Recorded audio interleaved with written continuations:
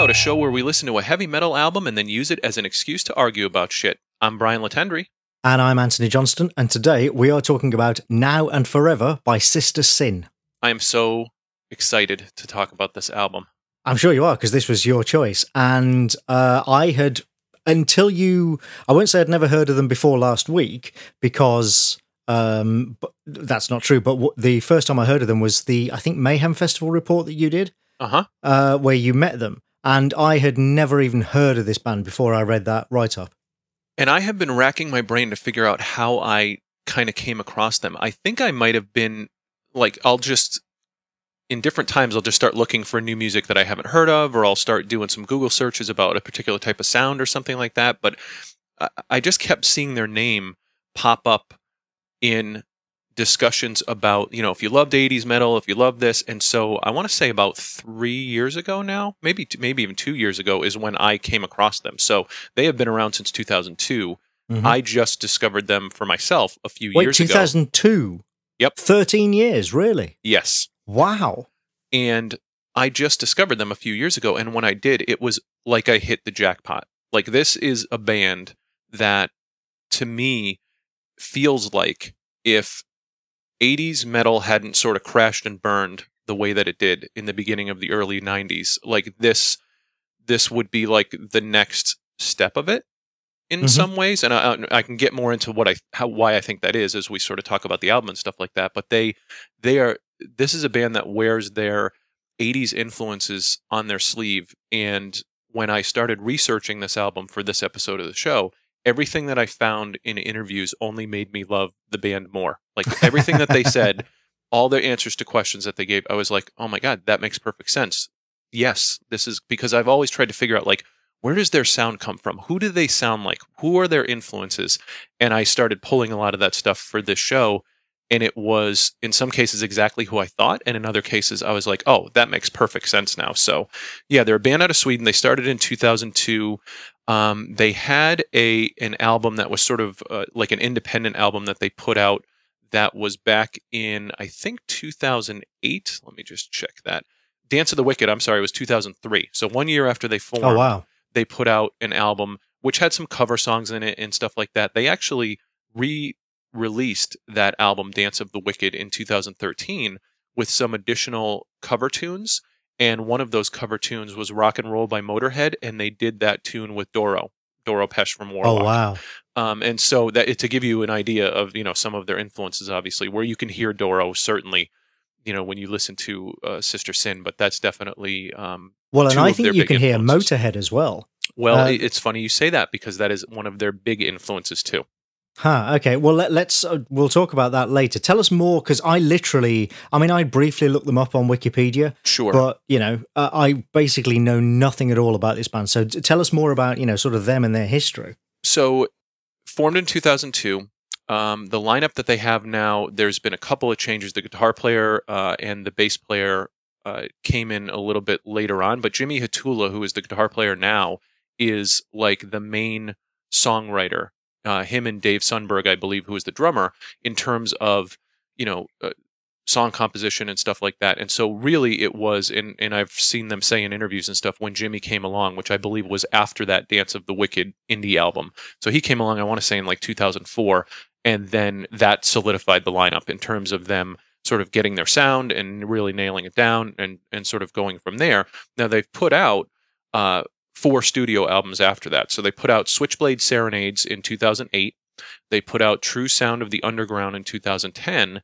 2012 is the album we're going to talk about today, Now and Forever. And they just released this past fall Black Lotus, which came out in either October or November of 2014. Now, the reason I chose this album is because I think it's a nice transition point between their early stuff and sort of Black Lotus, where they get a little bit more, you know, they bring in more strings, they use keyboards a little bit more, and so there's a consistent sound throughout these albums, but this is kind of an interesting point in their musical career. Now, they have toured with the likes of Motorhead. They have toured with Doro. They've toured with Wasp. They've toured with a bunch of bands. They toured with Arch Enemy. They toured with OTEP. And what's interesting about them, they toured with everybody. OTEP or Opeth? OTEP. Oh, okay. Because Yep. Opeth are another Swedish band. I just thought there might have been a Swedish thing there. Well, and the whole I mean, we could do a whole season on Swedish. How many great bands are there from Sweden? It's unbelievable, right? And yeah. so what blows me away about the whole Sweden angle is that there are amazing bands that have come out of Sweden in the past 15 to 20 years for every genre of metal. Right, It they all doesn't sound matter. so different. That's the great It's thing, isn't amazing. And so you have these bands, you know, like I remember seeing Meshuggah in concert it? Yeah. years ago, and then you have a band like Sister Sin who it sounds really nothing like most of the other Swedish metal bands that come to mind when someone says, "Oh, you know, the Swedish music scene." You don't think Right. this. But then you've also got somebody like Clawfinger, who are pretty much the polar opposite of Meshuggah. Yes. In Flames, Catatonia, Ghost. Don't forget a Yes. Swedish as well. It's Oh, and then of absolutely. course the classic Entombed. Right. You know, I mean, Wolverine Blues is like one of my favorite '90s metal albums, but it's So- right up there in the top 10. So And what I love about this isn't just a Sweden thing, but the way that metal has evolved in America kind of sucks in a lot of ways because, you know, when we got past the 80s, it became very lame to like 80s music. You know what I mean? Whenever the genre evolves, it's like it shits on whatever came before it. And that really sucks for fans of those genres, whereas I feel like outside of the States, many other places in the world where there's a big metal scene, they're more respectful of the history of it. And I think it's mainly just Europe, to be absolutely Is it honest. really? Well, Because and South America, actually. Europe and South America, I think. Because in England, honestly, well, in is the it UK, similar? it's kind of similar to the US. Yeah. Yeah, you know, new generations do kind of. I mean, there is a thing, because metal was basically invented here, there is a thing of like having respect Yes. for the old guard, but Mhm. at the same time, being a sort of like, you know, fine, you know, we respect what you did, but now get out of the way because we're the new thing. Sure. And it's like, you know, if Sister Sin came from the States, they would never have, it just wouldn't have worked. You know what Well, I they mean? wouldn't Because- sound at exactly all like the way they wouldn't do, sound would like they? this at all. They wouldn't be allowed to sound like this at all. In terms of them getting any sort of success or, you know, being a part of anything big. And then you look at some of these bands. I mean, they've toured with Michael Schenker Group. They've toured with Lynch Mob. They've toured with all of these bands that run the complete spectrum of metal. And what I like about them is even though they're very 80s influenced, if you listen to all their entire discography, I mean, they pull from different eras, even though they have their feet firmly grounded in the 80s genre of sort of heavy metal. But yeah, so they're kind of this band that they'll open up for anybody. And I kind of like that. The whole attitude of this band, you can hear through the music and everything else, is very much like, you know, 80s play clubs, tour as much as possible until you make a big break sort of thing, like Life on the Road, that kind of stuff. It's in everything that they do. It's very much a part of their sort of mentality, but they unabashedly love that 80s version of heavy metal, and they sort of wear that right on their sleeve, and they don't apologize for it at all. And so and I get the impression that you say about them opening for loads and loads of different bands, and they kind of strike me, again, you know, I haven't sort of read a lot about them, but just from the music, they kind of strike me as the sort of band who would say, we'll open for anyone because we don't care who your fans are, we'll convert them. You know what? You nailed that absolutely perfectly. When we talk about the show that I saw, which was a very short set because they played, their Victory Records is the company that they put their albums out through now. And at the Mayhem Festival this year, it was the Victory Records stage where that was the second stage, so to speak, at the show. And so all of the bands at the show had this very, quick set. And I think they played like 6 songs or something like that. But we get there and we go to the show, and they are not like anybody else on the entire bill, main stage or second stage. And they're not intimidated by that. They don't give a shit. They'll come out and they'll play to whoever. And we'll talk about how they converted that crowd because it did happen right before my eyes as we sort of watch this. So it is very much their sort of attitude, which again, to me, is kind of old school. That is kind of the way. That's like a Motorhead attitude. You know what I mean? Yeah, totally. You show up to one of our shows, we're going to kick you in the teeth, and then by the end of the show, you'll be a fan of Motorhead. That's how that's going to go. Exactly. Yep. I'll never forget. Like when I saw Motorhead with Anthrax years ago, Lemmy walked up to the mic and said, "We are Motorhead, and we're going to clean your clock." And then they just played straight through their entire set. And played. And they just beat you into submission with their music. And it was like, I just got motorheaded. You know what I mean? Like it's one of those things where you're like, you have to actually drag somebody to that experience and have them do that. And so I appreciate that here's this band who that's their attitude, you know, and when you see Liv Ugrell, who is the main singer, in person, and you'll see, I'll send you the picture that I took with her for when we put the show notes up and stuff like that. Yeah. She's maybe 5 feet tall. Maybe. Oh, is she really? Right. Yeah. So she's an little pocket rocket, but man, like reminds me so much of like Doro. You know what I mean? Like just huge personality and huge. Except when you meet her in person, very humble, very sort of shy. And of course, there's the sort of that's Sweden. Yeah, and there's the language barrier too. Although the band members all speak English, they sing in English and stuff like that. But you see when you read the lyrics and you listen to the songs that there's still that sort of lost in translation bit sometimes when you're listening. I was going to ask you about that because you met her. How is her English? Because I mean, I'm assuming that she writes the lyrics. Well, now they kind of all write the lyrics. I think okay. on this album, Jimmy Hatula, the guitar player, wrote a lot of the lyrics, at least on the songs that I did some of the research for. But I think as the band has sort of gelled and moved forward, it's more of a collaborative effort of them sort of all jumping in and doing that. But I asked because I've met quite a few Swedes. I've been to Sweden several times. I know a fair few Swedes who live here in England. I know some Swedes who are still at home. They are all lovely, insane, but lovely people. Like insane in the best way. Swedes are, if there are any Swedish people listening, I love you all, but you are fucking mad in the best way possible. And they all speak absolutely perfect English. I have never met a Swede who didn't speak just immaculate English. And so I wondered, actually, if there might be some deliberate loss in translation going on, if they might actually be taking advantage of that to write in a sort of the Euro metal tradition of bands like Helloween and Creator and stuff where the English is a little bit mangled. Now, I did wonder if that might be slightly deliberate, I would not put that past them, and I have seen interviews where they speak very good English. I've seen Liv and Jimmy Hatula, the guitar player, interviewed from coming off the Mayhem stage at different stops and stuff like that. There are times certainly where they're sort of trying to think of the best way to phrase something, in terms of responding to a question. But yeah, they speak English for sure, and that's not a problem. But yeah, it's just like this. To me, it feels like they took this era of metal that I absolutely love and grew up with, and is always going to be my favorite sort of era of metal, and they just brought it a little bit forward and added their own sort of spin on that. But it's just so. It's one of those things where the first time I heard the first album, Switchblade Serenades, that was the first one I picked up. I was floored. I was like, holy shit, how did I not hear about this band, first of all?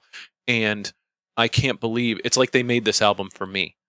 And I still listen to a lot of their music now, and I'm like, they must have made this song for me. Like, it pulls upon like all the bands that I used to love, and but isn't that great when you find a record like that? There's when you find one of those records where the minute you put it on, you're just like, oh, I've been waiting for this and I didn't even realize it.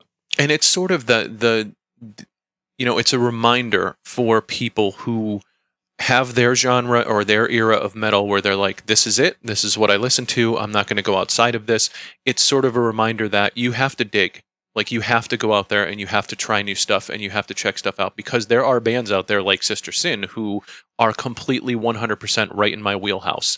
And if I wasn't checking out bands that I had never heard before, or willing to pick up an album, on a whim and just give it a try, or even just go on and listen to some songs and stuff like that and check things out. Like, if you're not doing that, you're missing out, because this is a band that I would exactly, I could completely have missed out on this band. And over the past couple of years, they've easily become one of my favorite bands.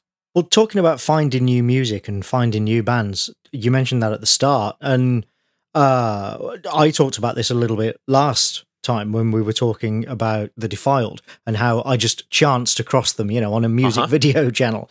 But there are other bands who've become firm favourites of mine that I found, through things like tags on Last FM. Or there's kind of like other people who've listened to this also like, And yeah, it does pay to sort of click around and find that stuff. And YouTube, I mentioned that quite a bit. That's become sort of MTV for the kids now. Yep. But it is worth doing that because, I mean, to be honest, 9 times out of 10, I'll follow those links and I'll look at that stuff and I'll go, yeah, no, not really bothered. But that one time in 10 where you find somebody like I did with The Defiled or other bands that I'm trying to think. Neurosis, a band that I actually only got into relatively recently, a few years back, because I think it might even have been on iTunes, like people who listened to My Dying Bride liked Neurosis as well, or something like that, you know? And I was like, oh, really? And then looked at, and now they are one of my favorite bands. I absolutely love them. And I just wouldn't have found that if the 10 other bands that they say people who listen to My Dying Bride also listen to wasn't bothered about at all, but that one band, I found them and I was like, yes, this is for me. Right. And that actually reminded me, before we completely go down the rabbit hole on Sister Sin, that we had some great feedback this week, and one of the comments that jumped out at me was from Matt Mason, and he said, I've already bought 3 new albums off the back of this podcast. Love the fact that it's introducing me to bands that I've never heard of.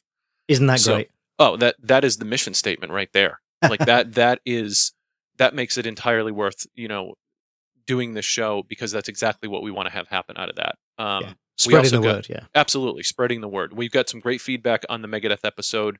My buddy John Stetson said, no matter how many times I hear it, the guitar solo in My Darkest Hour gets me every time. He said the descending scale that's palm muted Jeff plays at 443 to 446 is a gem and still to this day makes me scream. He said, such a raw album with pure aggression. It's obviously Mustaine is a complete mess on this record, but that's what makes it so good. Like James Hetfield / Metallica, Megadeth lost its punch when Mustaine wanted to learn how to sing. Metallica and Megadeth are supposed to have shitty vocals. It's the music that carries each and every song. I want to hear Trapped Under Ice vocals and 502 vocals, not the crap they put out nowadays. So, as we just mentioned, some people like a particular genre and time period of metal and don't want to move beyond that. But yeah, and I just saw him this past weekend. That was on the Patreon page, and I replied and said, actually, I mean, I disagree about the vocals, but I'm all in favor of more music like Trapped Under Ice. I mean, Trapped Under Ice is one of my favorite Metallica songs. For sure. But, but I have no problem with people like James learning to sing. Right. I think yes, and I would agree that it's not necessarily that it's not that fact that changed their sound. There's a lot of other reasons. There's a lot of other factors, yeah. Yeah, exactly. Don Cardina said, if you haven't read the Mustaine book yet, I highly recommend it. He really gets into some of the production stuff. Now, I did not read Dave Mustaine's biography yet. I have it. I haven't read it yet, but I did read Dave Ellefson's, the bass player for Megadeth, and it was fantastic. And he's a guy who you'll like him more after you read that. I'm a little nervous to read Mustaine's because, sometimes it takes the shine off, although I'm pretty sure I have a good idea of what I'm getting with that book. Funnily enough, the only Pantera biography in fact, it might even be the only one that's been published, to be fair, but the only one I've read, certainly, is Rex Brown's. I heard that was really good, too. It's a really good book. Yeah, it's really good. It feels balanced. I mean, who knows? Nobody really knows what went on in Pantera aside from, I was going to say those 4 guys. Sorry, R.I.P. Daryl, those 3 guys now. Nobody really knows other than them. But it feels like a really balanced book because, he doesn't hesitate to call Phil out on some of his shit, but he also doesn't hesitate to call Vinny out on some of his shit. And I mean, it's clear that, of the 2, Rex came down on Phil's side more than Vinny's. But yeah, he's not afraid to say, during this period, Phil was a fucking mess and, it was embarrassing and stuff. And you always want to get the perspective of that sort of third party. You know what I mean? Right, you want to know what he's thinking. I want to know what Dave Ellefson is thinking about the Megadeth experience, that kind of thing. I want to hear. The guy who isn't actually one of the main feuding parties. That's the thing. It's, yeah. Let's say it's called like 100% Proof or something. But yeah, that's a really good book, that. Yeah, one that took the shine off of somebody for me. I read Michael Sweet, who's been in Stryper. He's played in Boston. He just did an album with George Lynch last year. I read his biography and I kind of was like, huh. Oh, really? I'm not as high on that guy as I was. I mean, I'm sure we'll talk about that at some point in time because Stryper is an interesting band to talk about just because of the whole Christian metal angle and what that's the pros and cons of that for them over the course of their career. But yeah, I do like to read these these biographies, and a lot of them are really, really good and entertaining. Anyway, let's see what, just a couple getting more off track a little. Frozen Summers actually gave us a shout out on a blog. He said the new music moment of the week post a recommendation for the new podcast Thrash It Out by Anthony Johnson and Brian Latendry, and we can put a link to that in the show notes. But he gave us a shout out, which was super awesome, and we thank him for that. David Wynn said, "I will never ever forgive Megadeth for their nauseatingly bad cover of Anarchy in the UK." So that basically cut him off from Megadeth forever. Which is sad because they meant to do it to do a tribute, and it ended up pissing everybody off. And Wayne Withorn said, "Good album, mate. Mustaine still has plenty to vent his spleen about. Listened to Hook and Mouth a few days ago and had to smile. Whatever happened to the PMRC?" So if you listen to the episode, we talk about the PMRC and sort of how that ended up being the labels that you see on records and stuff like that. So. What you don't know there, and I'll just mention in case he's listening, is that Wayne is a guy I used to work with many years ago, back when we were both at a pre-press bureau, and we were the office metalheads. It was one of those places where you could, you had an office stereo, and we'd regularly have music going, and we listened to a lot of good music. Everybody there was into music. We listened to a lot of good music during that time. But Wayne and I would. We were the resident thrashers. Right. And so we would sort of terrorize everybody else with, Metallica, Megadeth, and Testament albums all day long. I'll tell you what, man, the bonds that you form over music, because again, my friend John, who always, writes into the show and stuff like that bond is like never broken. Like there's a guy who went to college with my friend John, his name is Chris, and we only see him at concerts. Like, we'll literally never see that guy. We never talk to him. We're never around each other. But I will go to a show anywhere in the New England area here in the States, and I'll run into that dude. He'll be at the show. Right. And we'll just catch up. And it's like you only saw him yesterday. It's exactly the same every time. Like, hey, how's it going? We hang out, we talk about music. And so, yeah, it is one of those things where once you make that connection, you always have that, which is another thing I'm really enjoying about the show, is that it seems like that's a common denominator among obviously a lot of metal fans, and so them getting to reconnect around that is pretty cool. Yeah. Well, metal is tribal. We are. That's long been said. It's something I've sort of tried to explain to non-metalers right before. Is that it is like being part of a tribe. And that's why you get this push and pull between sort of individuality and conformity within the scene and all that sort of thing. But yeah, it's like you said in whatever it was, episode 2 or whatever, about Slayer, about going to the gig and the guy across the street who you don't know from Adam, but he'll just scream out, "Fucking Slayer!" Yeah, it's like, it's a thing, man, It is definitely a thing for sure. So great feedback. We love the feedback we're getting on Twitter, and obviously from our patrons as well. And if you haven't done a review on our iTunes page, that's really helpful too, because it helps us get seen and get featured a little bit more. So that's our feedback stuff. So back to Sister Sin.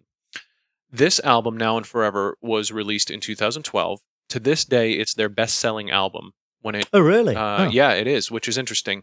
It entered the Swedish rock and metal charts at number 6, and it was number 36 on the top heat seekers in the first week of release in the US. So it sounds like it's their most commercially successful album. Sure. This album's only 40 minutes long.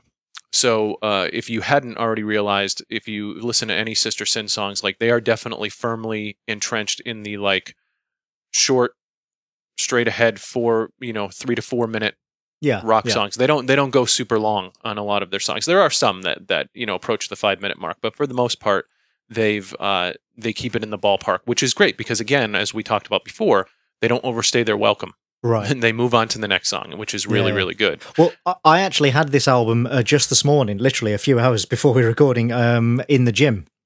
Oh, really? On my headphones at the gym. I thought I'd give it a try and see how it was as workout music. It's really fucking good workout music. It is, right? Isn't it?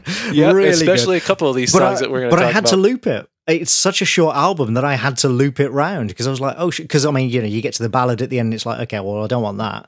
So that cuts it down immediately to 36 minutes. Exactly. And then, you're like, well, hang on, I'm only halfway through, So, I did have to loop it round and listen to it a couple of times. But yeah, really good workout music. Definitely. I when I do like cardio or something like that, I'll put this on, and then if I get 40 minutes of cardio done, that's a good day. So it works perfectly for that. But yeah, there's been plenty of times where I've had to loop it, but it is great workout music, and it has certainly that power metal vibe to it too, which is it is sort of this interesting combination of what I grew up with as just straight ahead 80s metal, but they don't stick to that formula exclusively. All those elements are there, but I think what intrigues me about this band is they definitely have their own take on this genre of music, and it's really interesting. I grabbed a couple quotes from interviews before we get into the track by track stuff, because they talked about influences, and it really, really blew me away. The guitar player Jimmy was being interviewed, and they said, you did a cover of a Motorhead tune, Rock and Roll, which is another band you'd like to cover. Oh, what's another band that you'd like to cover that you haven't yet? And he said, there's so many. Maybe this is Liv talking. I so love Twisted Sister. I really wanted to cover a Twisted Sister song, but not their most known songs, maybe some of the least known, but a Twisted Sister song that would be really fun to do. So Liv was also asked, what does the album title Now and Forever mean to you? And she said, the title is kind of a statement for us as a band and as individuals. We've been through quite a lot of things, a lot of troubles and things that might break up most bands, but we're so dedicated to what we're doing. So that's the title. We're here now and hopefully forever. We won't give up if something goes wrong. It's tough to be in the music business today. And that factors into one of the songs that we're going to talk about as we sort of move forward, which is Fight Song. And I'll save that quote for when we get to that thing there. Okay. Liv was asked what their influences are as a band. Which bands can we see as the biggest influences? And she said, well, we all have bands such as Motorhead, Motley Crue, Accept, and Wasp. Right. Yeah, and I can see that. I can see all of that in here. Yeah. All of that is music to my ears. I was so excited when I read that, and she said it has a big influence. And she said, "Oh, and Twisted Sister," which to me is just so odd. We're definitely going to talk. That's the icing on the cake. It's the icing on the cake. She said, "For me, it's mostly Twisted Sister and Skid Row because I really love the front figures in those bands, Dee Snider and Sebastian Bach. They inspire me both as singers and on stage. And say what you want about either one of those bands." Dee Snider is one of the fiercest frontmen ever to front a band. He's the singer of Twisted Sister. And while they're most known for their makeup era, I would encourage you to dig into some of Twisted Sister's back catalog because they were a pretty balls-to-the-wall rock and roll heavy metal band and don't get the credit that they deserve. And then Skid Row, another band who, at the time that they came in, things were already starting to decline for 80s metal, and they got thrown in with the whole hair metal scene. They are anything but. Each album that they put out actually got heavier to the point where they were very far away from what we consider to be 80s metal by the time they were done making music. And they're still together in different incarnations today. Sebastian Bach does his own thing, but Bach was a pretty high energy lead singer for sure, and a great I was going to say I never saw them live, but they were big around the time that I was regularly reading the music press, and every gig review I ever saw of Skid Row said, say what you want about their music, but they put on a show, and Sebastian Bach has got like enough the energy of 10 men when he's running around on stage. Yep, which is always what I used to say about Motley Crue because I've seen them several times in concert. But Jimmy, the guitar player, Jimmy Hatula, was asked who are his musical influence. He says,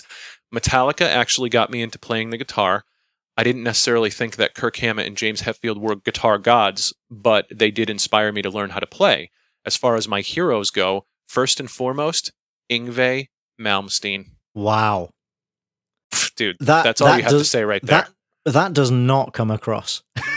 And honestly, for me, that's a good thing. Yes, I'm right, because it's not overly self-indulgent when it comes to the soloing. For sure. Yeah, I mean, Yngwie, I get it's that thing about respect. You've got to respect his skill and his ability, but he does nothing for me at all. As I think most people could probably guess by now, just from, my choices and my picks. Like, that is not my thing at all. He said, I also have to say that Judas Priest is a big favorite of mine. Painkiller is one of my all-time favorite albums. He and I both agree on that. He says, you can't get more metal than that. There are so many albums that influenced me too. He said the first Wasp album, Motley Crue's Shout at the Devil, the first Van Halen album. He said, there's just too many to list. The 80s was such a great period for metal. So that's the guitar player who does most of the writing. and the lead singer and all of the bands that they mentioned, I feel like you can hear in their music. Yeah. I also happen to love all of those bands. So for a band to say like these are my influences and have them be bands that they're just it was just perfect. It made me love all of that stuff even more. Well, and they are one of the things overall about this band that I got from listening to this album is that they clearly have a lot of energy.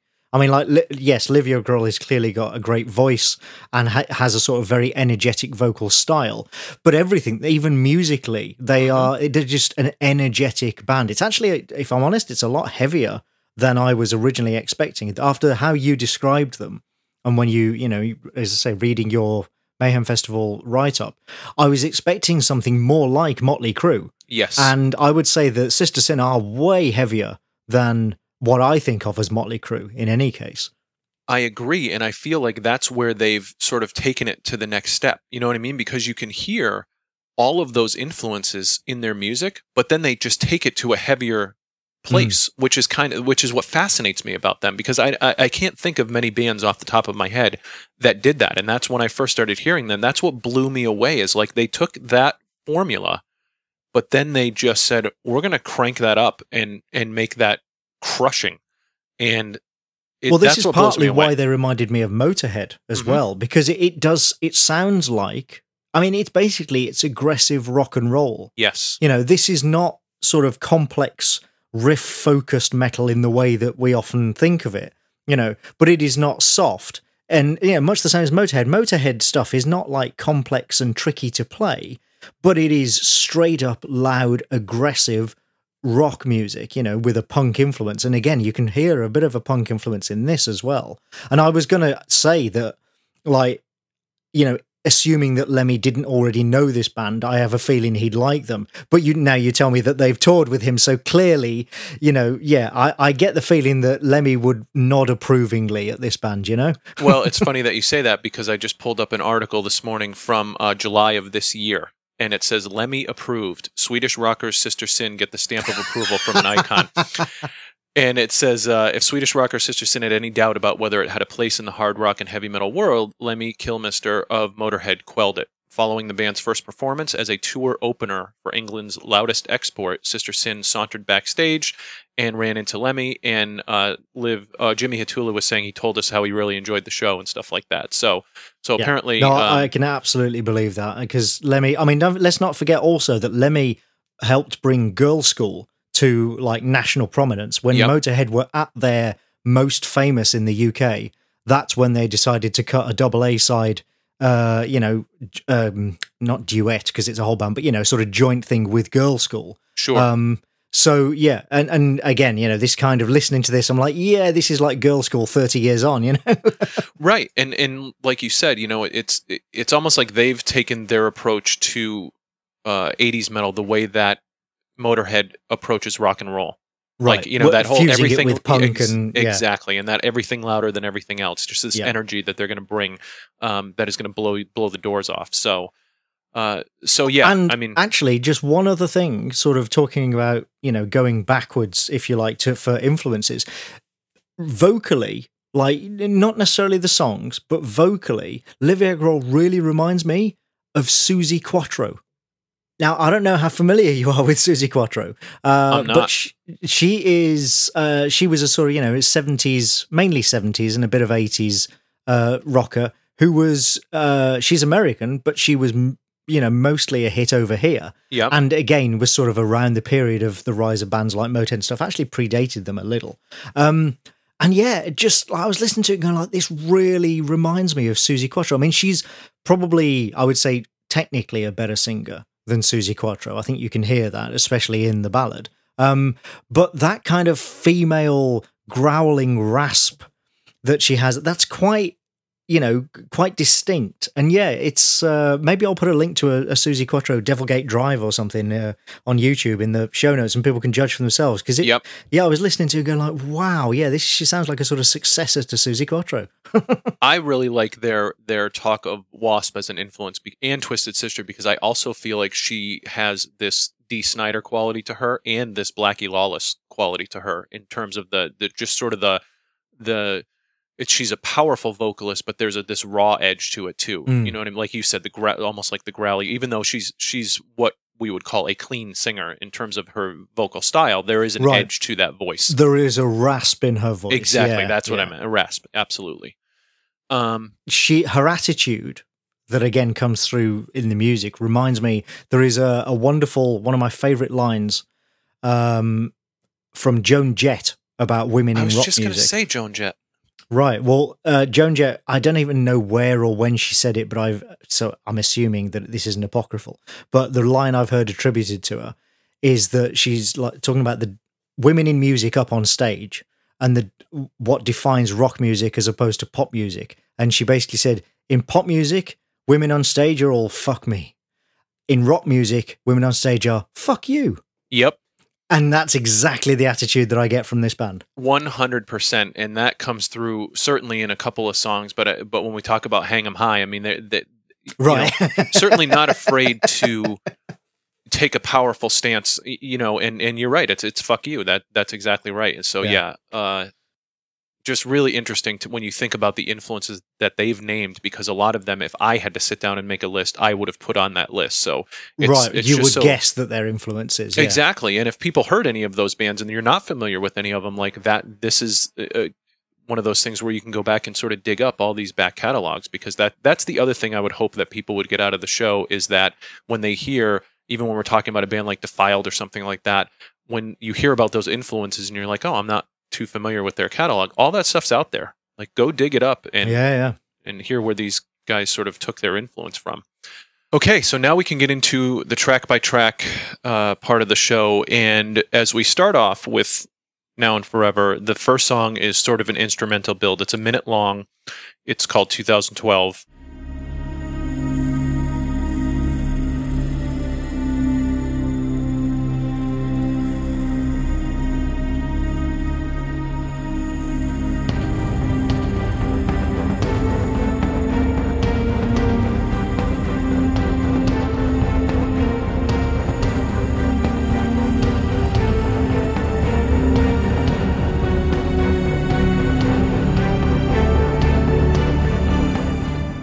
To me, it reminds me of something that you would play on stage while the band is getting ready to start their set. It's the walk-on music. Yeah, exactly.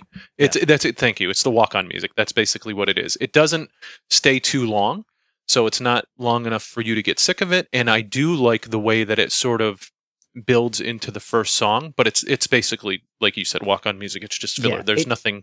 It's not particularly interesting, but it does segue nicely into the first real track. So and as you say, it doesn't, outstay its welcome. And End of the Line is the first, real song on the album, which is a 3-minute and 57-second song that the build-up just sort of crashes right into.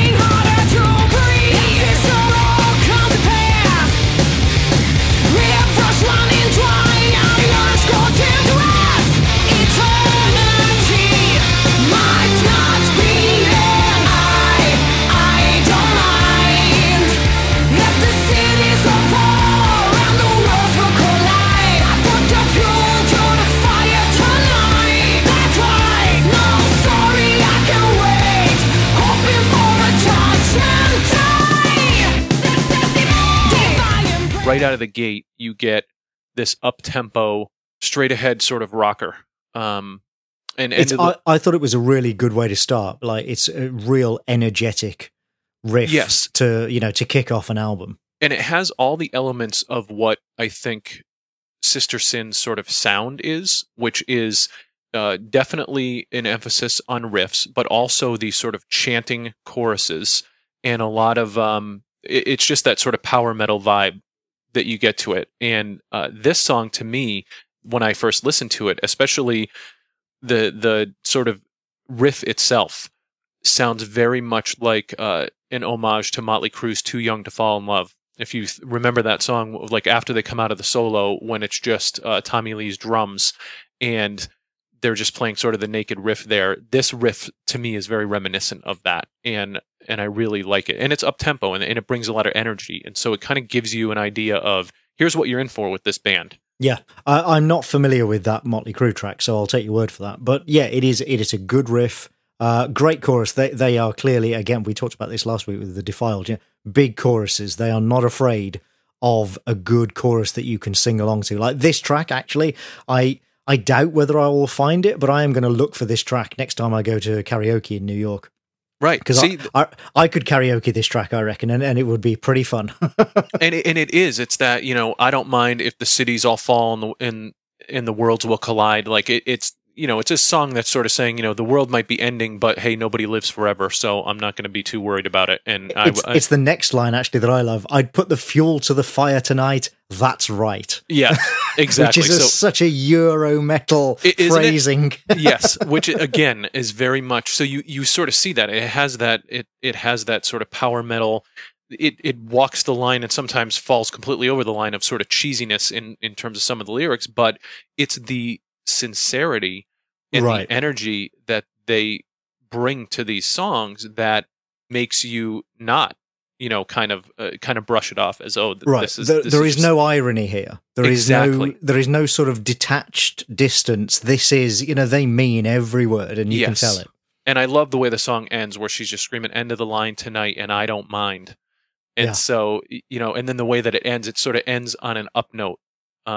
Yes. But on a suspended note. One of the things I love actually about this, I mean, their music is not complex. That's clear. It is, like I said before, it's straight ahead rock and roll. It's not complex metal in a sort of like traditional thrash vein. But there are some nice touches. Like they understand dynamics. They understand the value of sort of like, doing a bit of stop and start.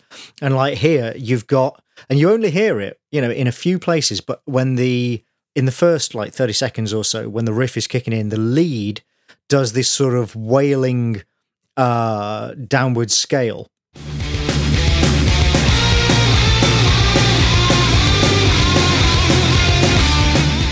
Before the lyrics kick in. Yep. And then you hear it again in the pre-chorus.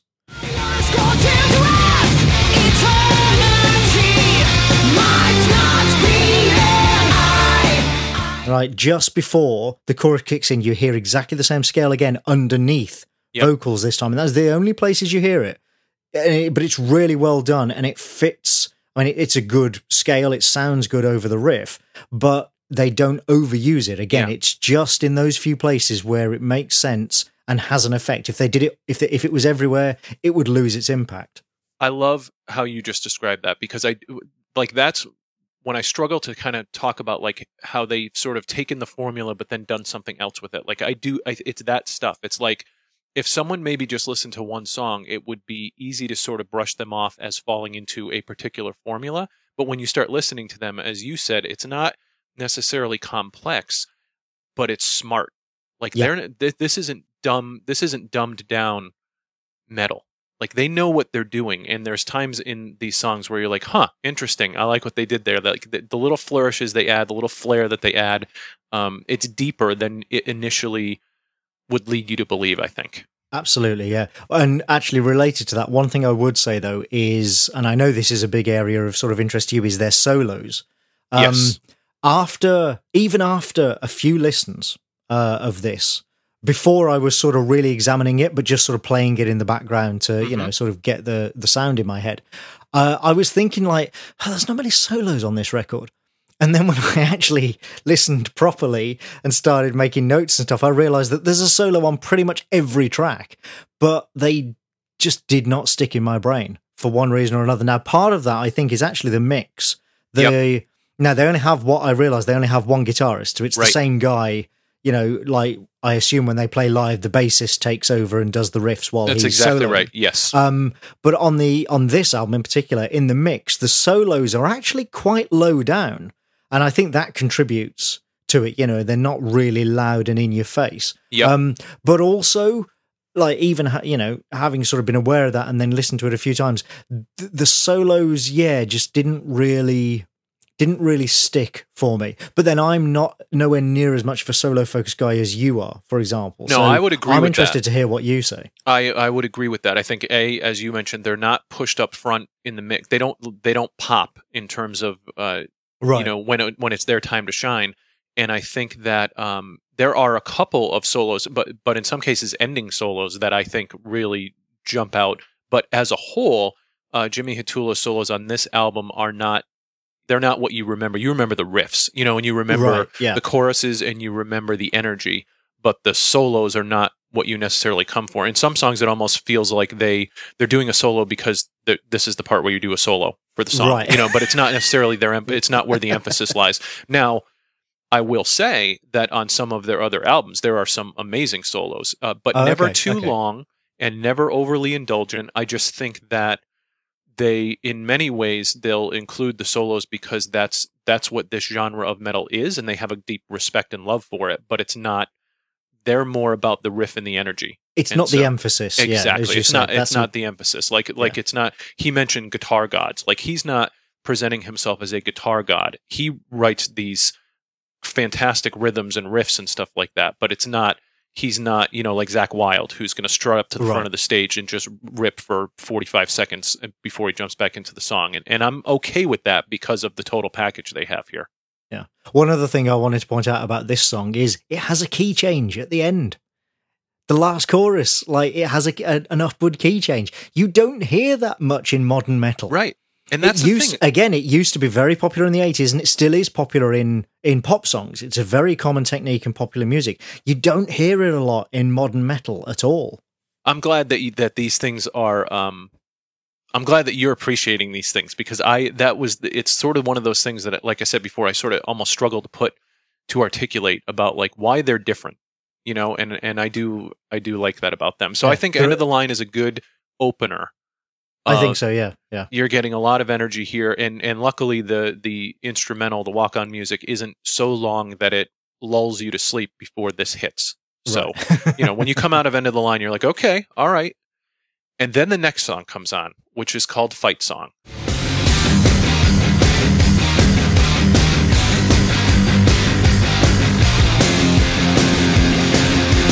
you! Fuck them and fuck the world too! Do I look like some bitch to you? I better black and tall, don't you remember my name? I should step right back and get out of my face. My way to turn my heart on cold. Steal what we earn and call it rock and roll. I better choose just knowing all the hurt in the world that you all will burn. This is the fight song. Don't point your finger at me. Pray for that God forgives. I don't. This is the fight song. No matter where you're from. Pray for that God forgives. I don't. God damn it, if there may never be a more perfect metal song written than this metal song. Because this has essentially, this is the perfect metal song. But again, even though it has a very clear formula, what they do with it is executed to perfection. That riff to open this song is just, it makes you want to drive off of a bridge when you're driving on the street listening to it, or it makes you want to take the dumbbell that you're lifting at the thing and throw it through the glass mirror at the freaking gym. Like, this is the song. Well, let's talk about the song, and then I'll tell you what. This is the conversion song. Like, when we talk about how Sister Sin is not afraid to play in front of anyone because they will convert them into fans, this is the conversion song. This is the song where you're like, holy shit, these guys are not fucking around. Like, and for people who haven't, sort of aren't familiar with it, let's point out this is a song. This is the second real song on the album. Even though it's track 3. And the very first line is "Fuck you, fuck them, and fuck the world too." Yep. Do I look like some bitch to you? Yeah. It just like right, and then she says, "I'll bet a blackened eye that you'll remember my name." Yeah. Step back and get out of my face and my way. Yeah. What I love everything about this song, but what I love is that it just starts with the riff, and then you get the drums backing up the riff, and then you get this awesome, 2 notes from the bass as it sort of turns the corner and really locks in. Yeah. And I love that by the time all 3 of those instruments come together, they just lock in to a perfect rhythm that is just like you're freaking out by the time that it all locks. It's just like, this is how you write a metal song. Like, it's just perfect, the opening of this song. And then she comes out with "Fuck You." It's amazing. This is a song that gives me the chills every time I listen to it, and I've probably heard it hundreds of times. It never gets old to me. It's also really catchy. Yes. Like, after my first couple of listens of the album, this was the only song that really stuck in my mind that I could still sort of sing along to bits of the chorus that I could remember. Of all the songs on the album, this is the one that, I think this is the most instantly catchy one. And I love that they give you like the naked riff right before they kick into the chant of the chorus. You know what I mean? Where it's just and then hey, they scream in the background, and this is the fight song. Just so awesome. Yeah. And again, more lovely sort of, European English. Pray for that God forgives. Oh, I love that. That's one of my favorite things. Yes. And the only time she drops the is in the last time she says it in the entire song. Yeah. But pray for that God forgives. I don't. Again. I don't. Yep. As this song just comes, just crashing to an end, no matter where you're from, don't look at me, you hear, God forgives, I don't. Just so awesome. Like, it's just right in your face, 100% energy, 100% riff. There's a great part in the second verse where she says, give me a break and drop fucking, and it's supposed to be dead. But instead of saying the word dead, there's just a little pick scrape, well, it's a bar of chugs, like the whole, because these choruses, this is a band where the choruses are mostly open chords. Right. It is that big chorus where it's like, okay, let the chord ring out. And then suddenly, they reach that bit, and then no, that all goes away, and instead you get a bar of 4 gung, gung, gung, chugs, which really whoa, just and it drives it home. Yeah, kind of throws you off a little bit, which again I like. Nice little, and it only happens that once. It's only that once in the entire song, but it's a nice little, It's so great. And then this song actually feels a little Megadeth to me because the right after the chorus when they're going that kind of thing, right before it locks back into the main riff, that is a very sort of Megadeth turn. Yeah. I know why you're thinking that. It's because of the chord progression under it. The chord progression is kind of full of flats and sharps rather than sort of straight full tone chord changes. Yeah, which is a very Megadeth style. Yep. And then just the way the drums kick into that too, because it goes din din din din da da da dun, like it just locks back in. So it's got this great sort of like it expands and contracts. And when it's time to lock back into the verse, they just lock back into the verse, and it's just it's awesome. I freaking love this song, and this was the one I wanted to save the quote for because Jimmy Hatula is the one who wrote the lyrics for this song, and it's about them dealing with their record company. Oh, another anti-record company. There's one on every album. They said, how did you write the lyrics to Fight Song? He said, it was just one of those spur-of-the-moment lyrics. I was frustrated about our manager who bled us dry, our former booking agent, and just bullshit in general. I just felt it would be really good to start off the first line with fuck you, fuck them, and fuck the world too. To make it fit a bit more to Liv's perspective, I added, do I look like some bitch to you as a second line. It was a fun thing to write, and I hope people can relate to it in other terms rather than just my view of the music business at the time. Totally, awesome, yeah. Right? Yeah. Just a great, chanting metal song. And when they played that song, this was the song that, you have all these people who are there listening to just like deathcore and, Cookie Monster lyrics and just like a lot of music that is very similar. Sister Sin comes out on stage and they played, trying to see where this fit. This was the 4th song in, and people were kind of paying attention to them until this song hit. And then by the time this song was over, everyone was completely mesmerized by what was happening with them on stage. And so this is the song where, like, once they throw this one, this is the gauntlet being thrown down of like, okay, this is what you're going to get. So yeah, to me, it's just like a perfect metal song. And then we move on to, one last thing I want to mention about that. There's a part in the song where she says, "Keep my name out of your mouth and we can keep it the same, just like the doctor said." That is a reference to Dr. Dre. Wow, really? Okay, because I was wondering about that, thinking like, what does that even mean? You're like, what the hell? What does the doctor say? I'm thinking, is there some phrase that I'm not familiar with or something like that? It is Dr. Dre. He wrote a song in 2001 called "What's the Difference?" And it's what's the difference between me and you. And he's talking about people that he's worked with before and stuff like that, why he's successful and they're not, and that kind of stuff. And that is a line. Keep my name out of your mouth and we can keep it the same. So you have this Swedish metal band who writes this perfect freaking metal just anthem, and she's quoting a Dr. Dre lyric in it. That's fantastic. It's fantastic, right? I was blown away because I actually researched that line. I'm like, what the hell does that mean? Dr. Dre, freaking That's perfect. brilliant. Yeah, brilliant. And so then we go into "In It for Life." Where's that? Go get up! Trails passed out in the morning sun. It's 9 a.m. and the party's just begun. Not give me a new town and city lights. So I throw down blocks and ice. Wrong choice, but we made it just in time. All of this 10 years down the road, would it change my ways? Looking back and say, could have had kids, could have been rich. Regret the choice I made, not to likely, my friend. And I tell you again, here we go. Never to retreat, surrender. Have no hope against the grain.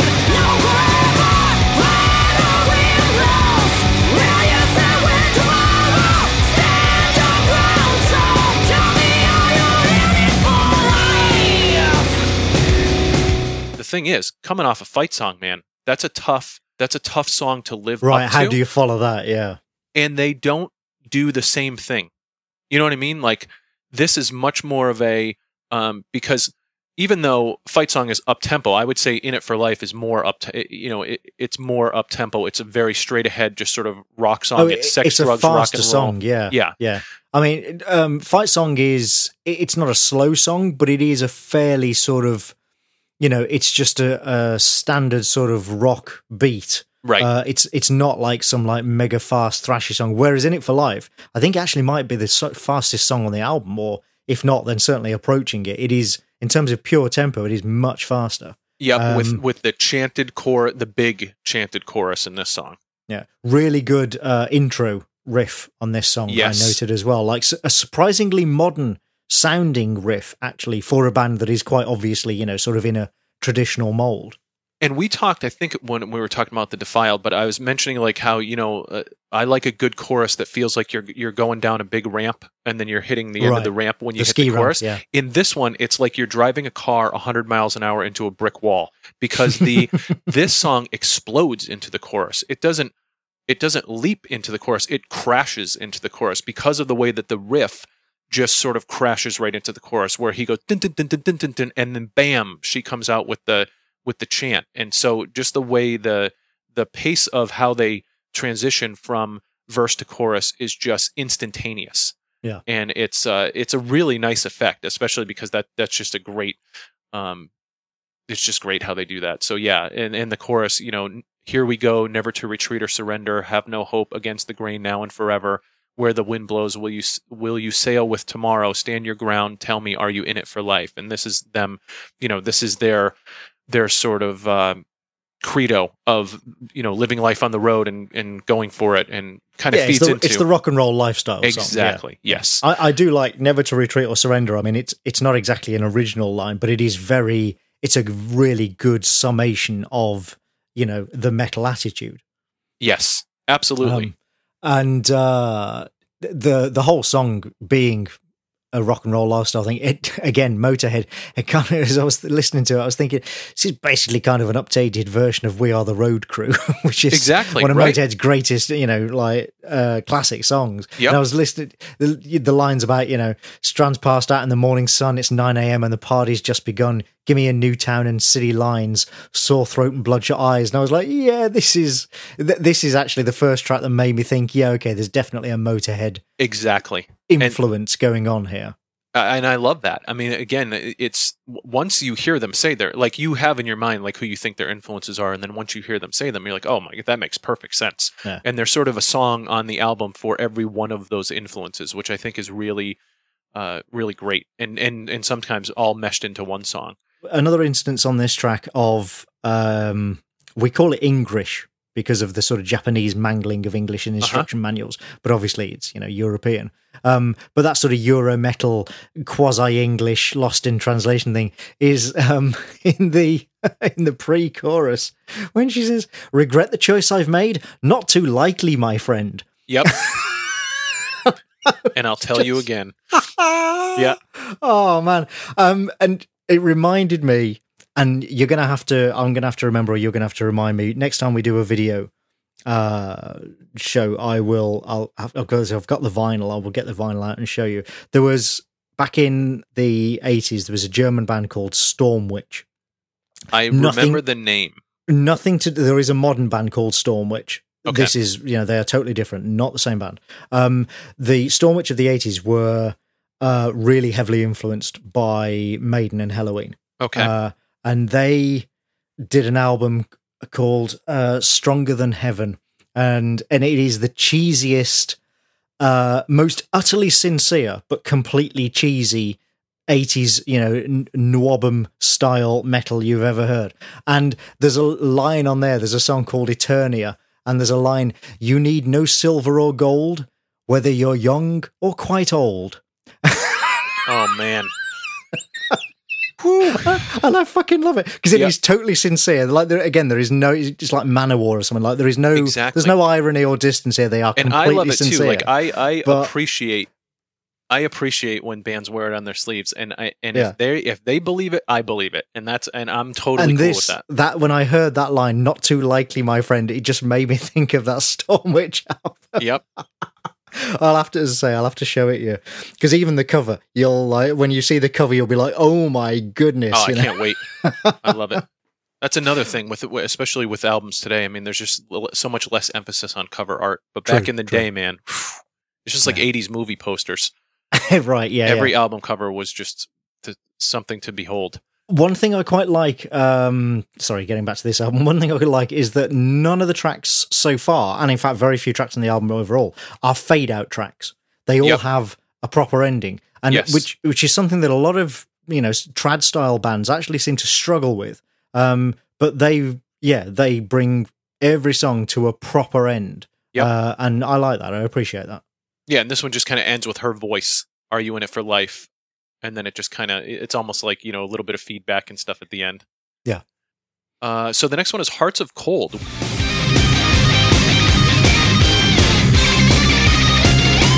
head for hell tonight. You and I. No suckers in here can hold us down. We're free. We wait patiently.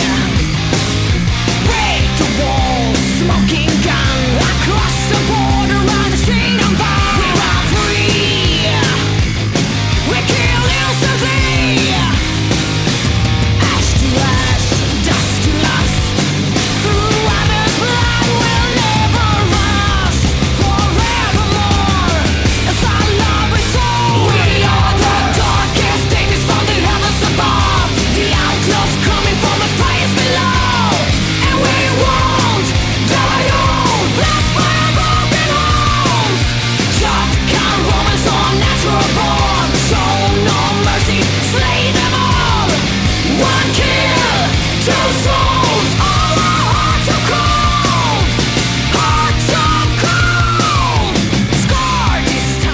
Again, compared to In It for Life, very different song. And that's the other thing that I kind of like about this album. Even though they definitely have their sound and sort of there's a formula, to some of what they're doing. The songs are varied, in Hearts of Cold to me sounds more of a modern sound than a lot of their vintage sound. I don't know if that makes any sense, but I definitely feel like, especially when you get to the end of the song and it's very heavy, it ends on a very dark note, and there's a darkness to this song. It's kind of like a Bonnie and Clyde, almost Natural Born Killers type of feel to the lyrics and stuff like that. Yeah, it is another, solid track, good riff, another great chorus. This was actually, when I was at the gym, this was a really good chorus for, sort of getting the blood pumping. The one thing that I was getting by the time I reached this point in the album, I was starting to think, I wish we had a few more songs like the opening song, in terms of lyrics. Yeah, I think musically this song is great, and I do like the lyrics, and they flow very well, and her voice is great. But I was like, okay, I'm getting a bit tired of all the songs about how we're all amazingly rock and roll and hardcore and awesome. I'd like something else now, please. Right. This is the track that really made me think that she sounds like a modern Suzi Quatro. Okay. So yeah, I'll definitely find like a Suzi Quatro link or a video or two and link to them in the show notes, because this track especially, is something about the tone of her voice was like, wow, yeah.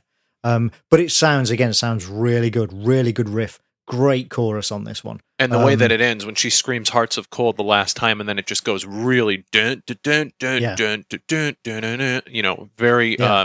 This is one of the highest points in terms of her, sort of the tone of her voice as well. Yes. On the album. Like the end of the chorus on this one, she really goes high on it. This is one of the songs where their use of chants in the chorus is not, they just don't chant the whole chorus. Like, it's this very complimentary. Yeah.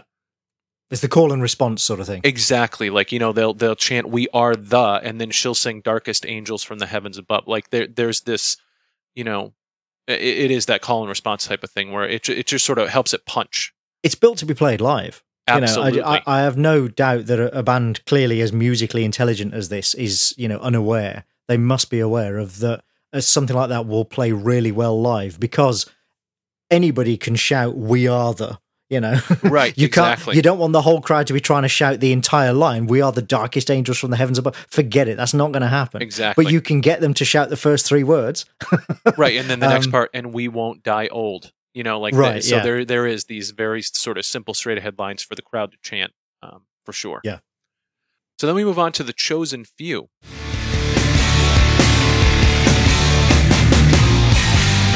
Lies of this better future, where bullshit rules and they want us all to believe. All I see are consumption prayers, blood red greed, and now they're coming for me. Dead eyes on their faceless faces, my mind's worship God on the TV screen. Fast cars waving fast on banners, living the dream.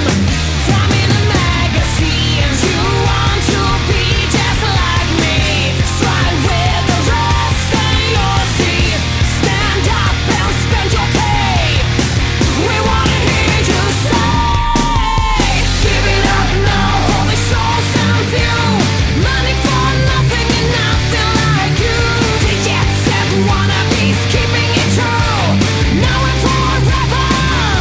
The chosen give it up now for the Which is just over 4 minutes, and the sort of this is a little bit slower tempo. It is, and right on cue, it's a song that's actually about something.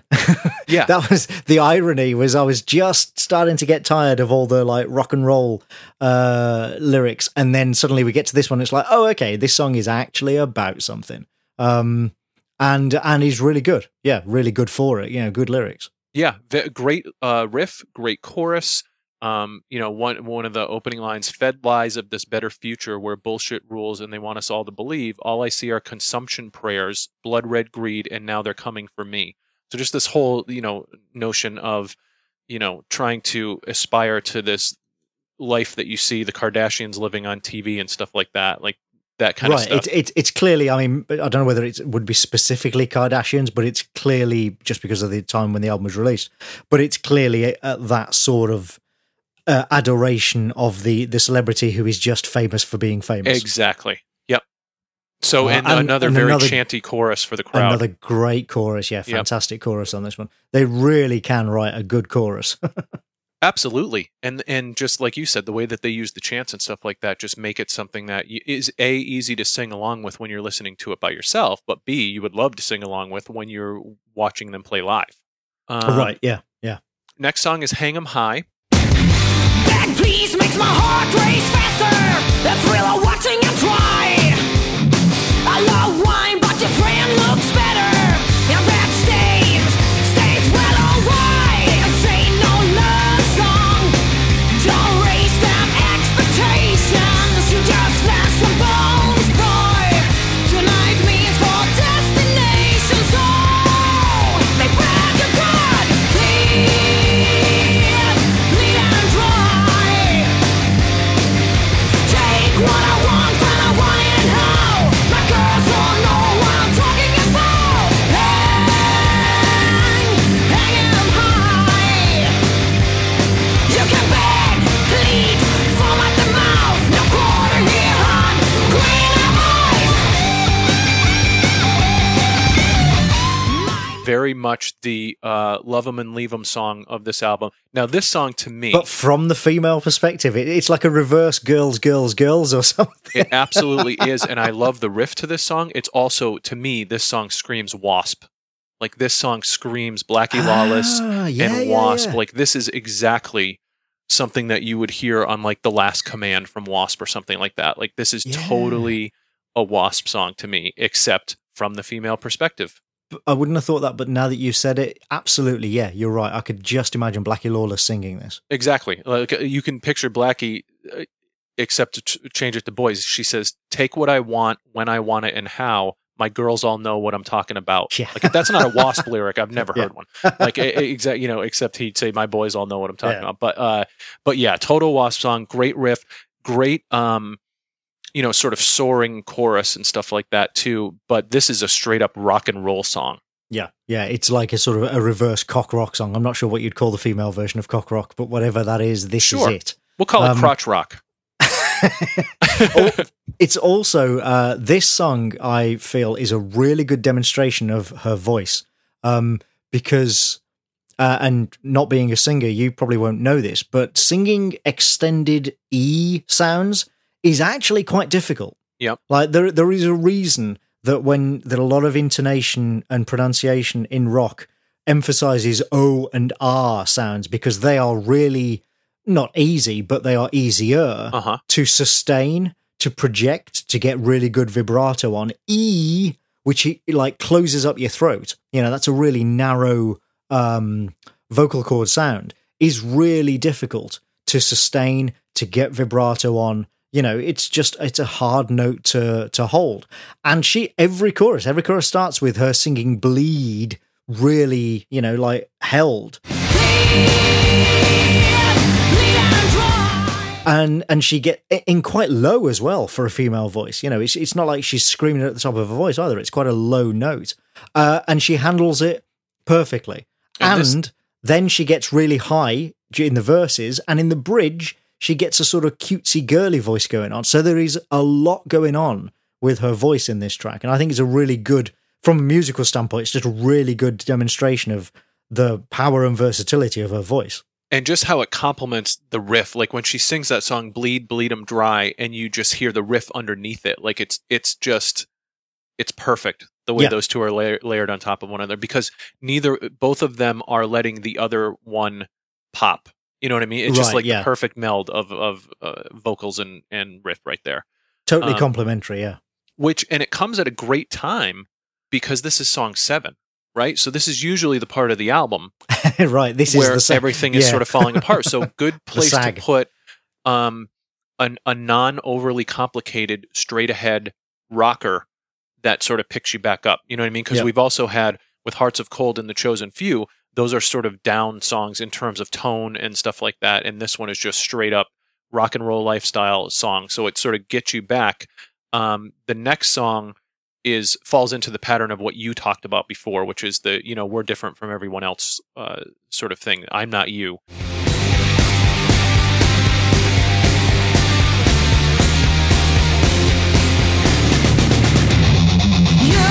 You lack all devotion. Got it right, I fucking do. Anybody should to know that I don't conform like supposed to. There's no path up in here that we all must follow. 'Cause it's who we are, it's what I am. And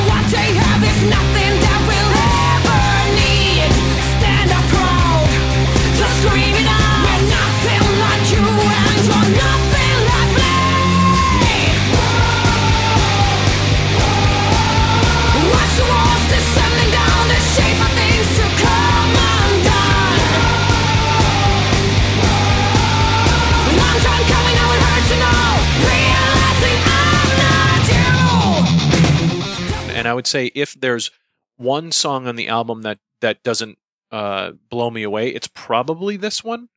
Okay, interesting. Not that I don't like it, because I don't feel like there's any filler on this album. I like Right. every song on the album, but this if I had to pick one, like which is your least favorite song on the album, it might be this one. I thought this was a really good sing-along track. And again, I think they know it because of the whoa bits in the chorus, which are Exactly. perfect for a crowd to, sort of shout along with. And the lyrics, yes, are clearly sort of, you're not me, I'm not you, and by the way, I'm better than you. But also there are, and this isn't, it's quite not subtly done, but it's quite ambiguously done. There is an element of anti-religion in this song, as well as, it's clearly generally anti-conformist, but you can read it also as being kind of anti-religion, not anti-faith necessarily, but anti-religion, and an argument back against people who say that if you don't have a religion, you're worthless. Right. Which obviously is something that gets leveled at metal people quite often. Sure. And she's saying the blind leading blind congregation, all slaves to the game, indifferent in mass graves. That's what you're trying to sell me. Slumber at its best, matching paintings by numbers. So there's some interesting lyrics here, certainly for this song. And what I really like about the end of this song is there's sort of some strings at the end, and there's this piano, sort of this meandering piano at the end of the song that has the song kind of linger. In your mind, which I thought was kind of cool. Yeah, exactly. Put space between it and the next song as well. One of the things that I noticed about this, I was going to mention this in a couple of songs' time, but I'll mention it now, is that they keep the variety of song styles going throughout the album so that none of the tracks run into one another. Yes. We've talked about this with some previous albums we've talked about, where Queensryche being one. If you're not paying attention, you could mistake one track for another or not have noticed where one track ended and the next one began.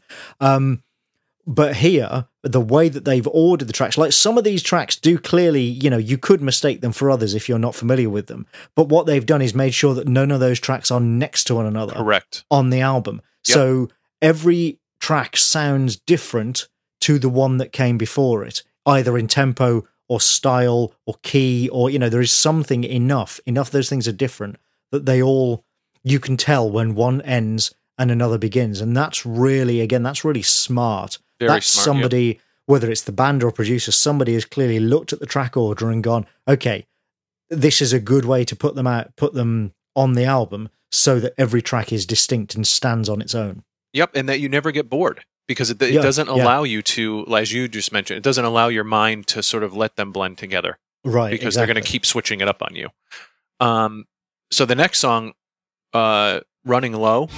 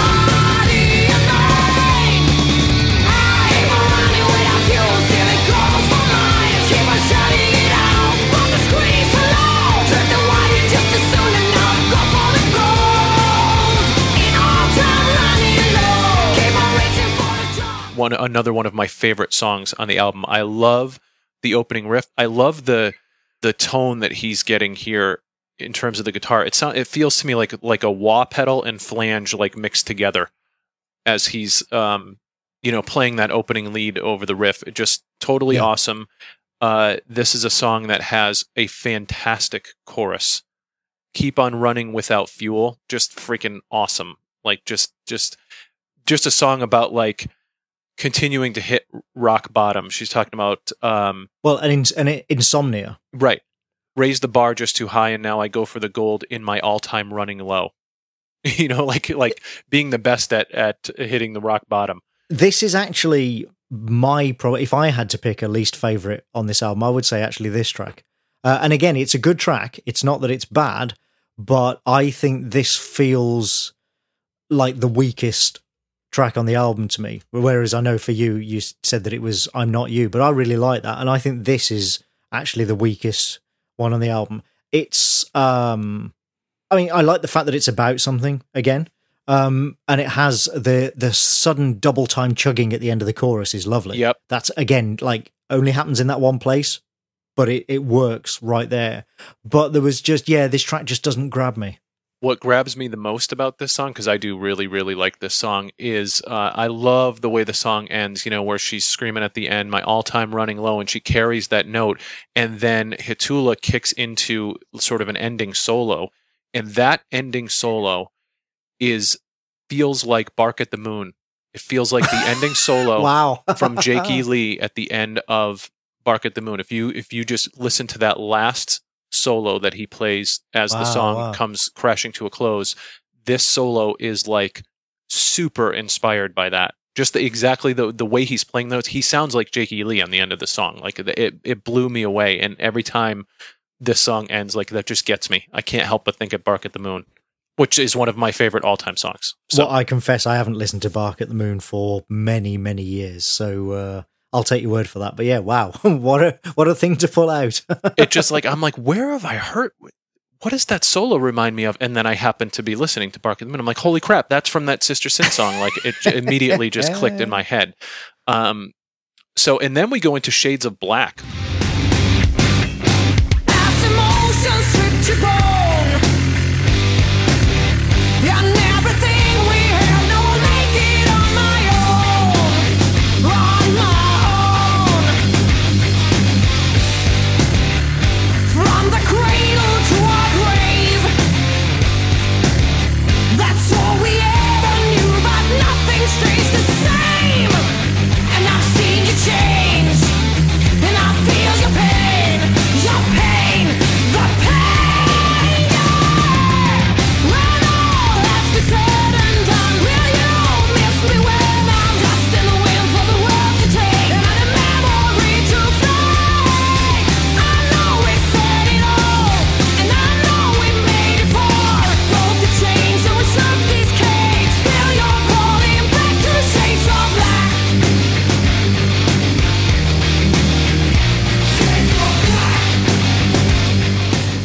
Which is, I think, one of the heavier tunes on this It is. album in It terms is. of tone and just crunch. Despite the fact that when the chorus kicks starts, like there is no guitar, Right, and it's a rolling bass just like, line. right, just drums and bass. And we haven't talked about the bass yet on this album, and I know that you like a good bit of bassage. I was really impressed by the bass work on this album. It kind of too. it stands out when it needs to, Yep. but it also like stands back when it needs to. I'm glad you brought that up too, because what I feel about this band is their rhythm section is excellent. It is Super tight. yeah, exactly. It's super tight, and it just locks in. It lets, which is maybe why you don't necessarily pay as much attention to it if you're giving it a casual listen. It lets the vocals and the guitar riffs really pop, but it's holding it all together. And it's like we talked about with the Fight song, when the drums and bass lock that riff into the pocket, man, it is super, like you said, super, super tight. And usually this is a song where, the bass line kind of leads in this song and is the driving force behind the song. But the whole album, the bass work is excellent and the drum work is excellent. I really, really like the way that the drums emphasize some of the builds to the chorus, some of the coming out of the main verse, just the acceleration and deceleration. Like there's some really smart drum work happening here, and again, I feel like that if you just took a step back from this band and just sort of looked at what their overall sound is, it would be very easy to think that they're just a formulaic, sort of 80s rock group. But there's a lot of smart musicianship going on, and this is a song where I think it's all on display, because I do love how the riff comes in over the bass line as they build towards the chorus here. Like this song, I think, has a lot of depth. Yeah, well, and it's for a band that is so clearly geared, again, like Motorhead, geared towards playing live. It's quite evident that this band is at their best live. They want you to hear them live. Most of these songs are written with the intention that they will be played live. And yet, there's a surprising amount of detail in the studio versions, in the recordings. And it is, as you say, it's like, if you don't look at it closely, you might miss it. But if you do, as we obviously do, in prep for the show, listen to this stuff closely, you do notice these little details, these little touches that do make quite a difference. There was actually, I completely missed it. Damn it. There's, I can't remember which track it is now, but there's one track where, in fact, it might be Fight Song, actually, where there is a note at the start of the chorus played on something that I cannot tell. It's a bass note. It might just be a piano. It might be a bass pedal. It might be a bass synth, like a pad or something. I can't tell. And that's kind of the point, is it's so far down in the mix that you can't identify the actual sound. But what you do hear is the bass note. Yep. And it sort of reverberates through that line. And then you get another one at the start of the next line. This is the fight song. Don't point your finger at me. Again, listening to it the first few times, so you wouldn't notice that at all. But once you put on headphones, listen to it, sort of really, paying attention to it, you'll suddenly realize that it's there, and it gives everything in that particular chorus more weight. It gives it more depth, more sonic depth. It just makes everything feel a bit weightier and heavier.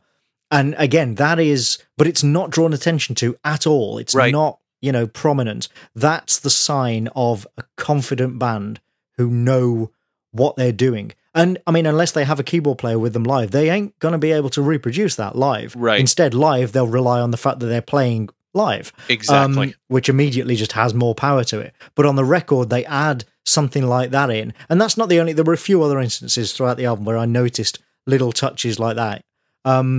That just to give everything a bit more emphasis, because they're in the studio when they can, but without drawing attention to it, without making them gimmicks. And I think that's really smart. Yeah, and the way this song ends is really heavy. Yes, so, yes it is. And then of course we go into the ballad after that. But there's a lot to like with this song here. And when I saw the title, Shades of Black, I mean, apart from sort of having throwbacks to Testament with Souls of Black. Souls of Black, yep. Yeah. But when I saw the title and having heard the rest of the album, I just assumed that this was going to be another cock rock song about being cool and wearing leather and shades. Oh, there you go. It is totally not that at all. Another interesting thing about this song, no solo. There's no solo on this song. Oh, is this one of the ones with no solo? Might be.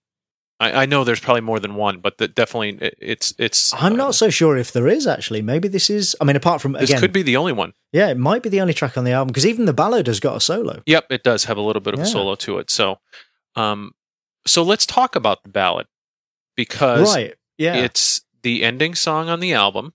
It's called The Morning After. Oh, actually, no definite article. It's just called Morning After.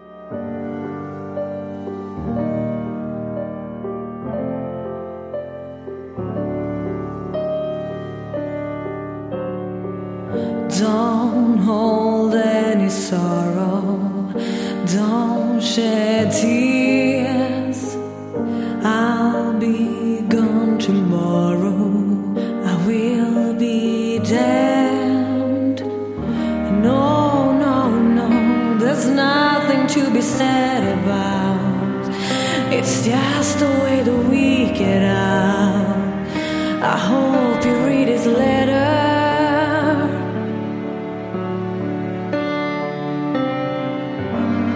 This is the morning after.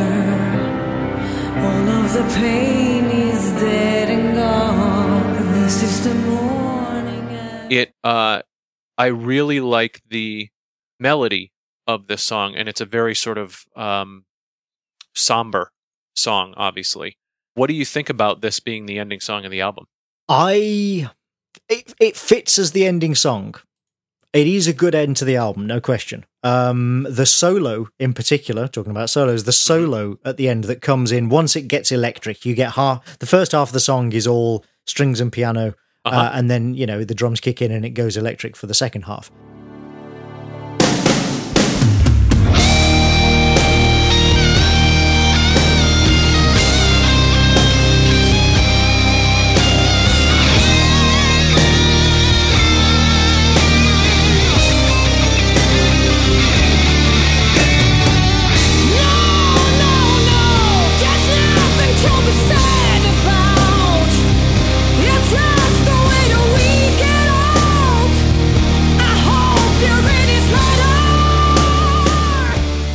Once that happens and in comes the solo, that is a proper soaring finale style solo. That feels like whoa, here we go. We're going into the end, If anything, it's one of the few times when you'll hear me say that I wish it was longer.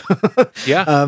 And the whole electric section I wish was a bit longer because it feels like it cut short. Like after the final vocals, it would have been nice to have another short solo in the coda, or some kind of instrumental end with some good crashing and, maybe a bit of double bass or something, rather than it just kind of hits a few notes and sort of quasi fades, which is, a bit strange. I would have liked this to kick into full-on electric after the first chorus. And instead, they wait until 3/4 of the way through the song to do that. So I agree. I think you think the acoustic bit lasts a bit too long, yeah. Not I would have been fine if they kept the whole thing acoustic, I think. But I think that when it does kick in, it kicks in such a nice way that, as you said, it almost feels like that part gets sold short shrift. Exactly on the song. Whereas I think it could have been longer. But yeah, I would say when we talk about solos, and this is not a long solo in the song, but certainly a very emotional solo. Yeah. Probably one of the most memorable solos actually on the album. I agree. But I do think that the first half of this song is a bit weak. Ironically, actually, I think her voice sounds a bit weak on it. And it's not, because she's got nice vibrato going and a good tone. But it just sounds like a quieter version of the voice that she's used throughout the rest of the album. Do you know what I mean? There's no tonal, there's very little tonal difference there. And I think actually that if she had projected a bit more and been a bit louder, even though it's the acoustic section, if she'd actually sung this a bit louder, it would have sounded better. I just think the execution is not quite full-throated enough, if you'll pardon the pun. I completely agree with you, and it made me think of the Anthrax ballad where we said, maybe that's not the best fit for John Bush in terms of the approach to that particular song, and I think that's a similar thing here. But what blew me away about this song, and I'm guessing you don't know this, so I wonder if this will blow you away too, is this is a cover song. I only know it because I saw you message me 5 minutes before we started recording. Did you actually click on that link? I did, but I had no idea up until that point. I just assumed this was an original track. Now, the good news is it fits your expectation of a good cover song, because this is a completely different approach to this song than the actual song. So for those that don't know, Morning After is a song that was written by a guy named Randy Piper, who, if you are a big fan of 80s metal, you might know was the guitar player in Wasp. Him and Chris Holmes were in Wasp at the same time. There's the Wasp influence again. Yep. When he left Wasp, he started a band called Animal. And this is a song that they wrote, and it is a straight metal song. So if you go back and listen to, and we'll put the link in the show notes, if you go and click on the link to the YouTube video for this song, it's a straight up rock metal song called Morning After. This is a completely different interpretation of that. And that made me appreciate this song more than I had before, because it is a very different approach. Yeah, no, totally. After having now heard the original, I do have a little more appreciation for this song. I still would have liked, my criticisms are still the same. But I do like that they at least took that song and did something completely different with it. I appreciate that. And I like that they put it here. You know what I mean? Because I feel like the rest of the album has a really good flow to it, and I'm not sure where I would have put it in the mix of songs that it wouldn't have felt like a hard stop. You know what I mean? Yeah. So I'm okay with them putting it here, and just for them to do a cover.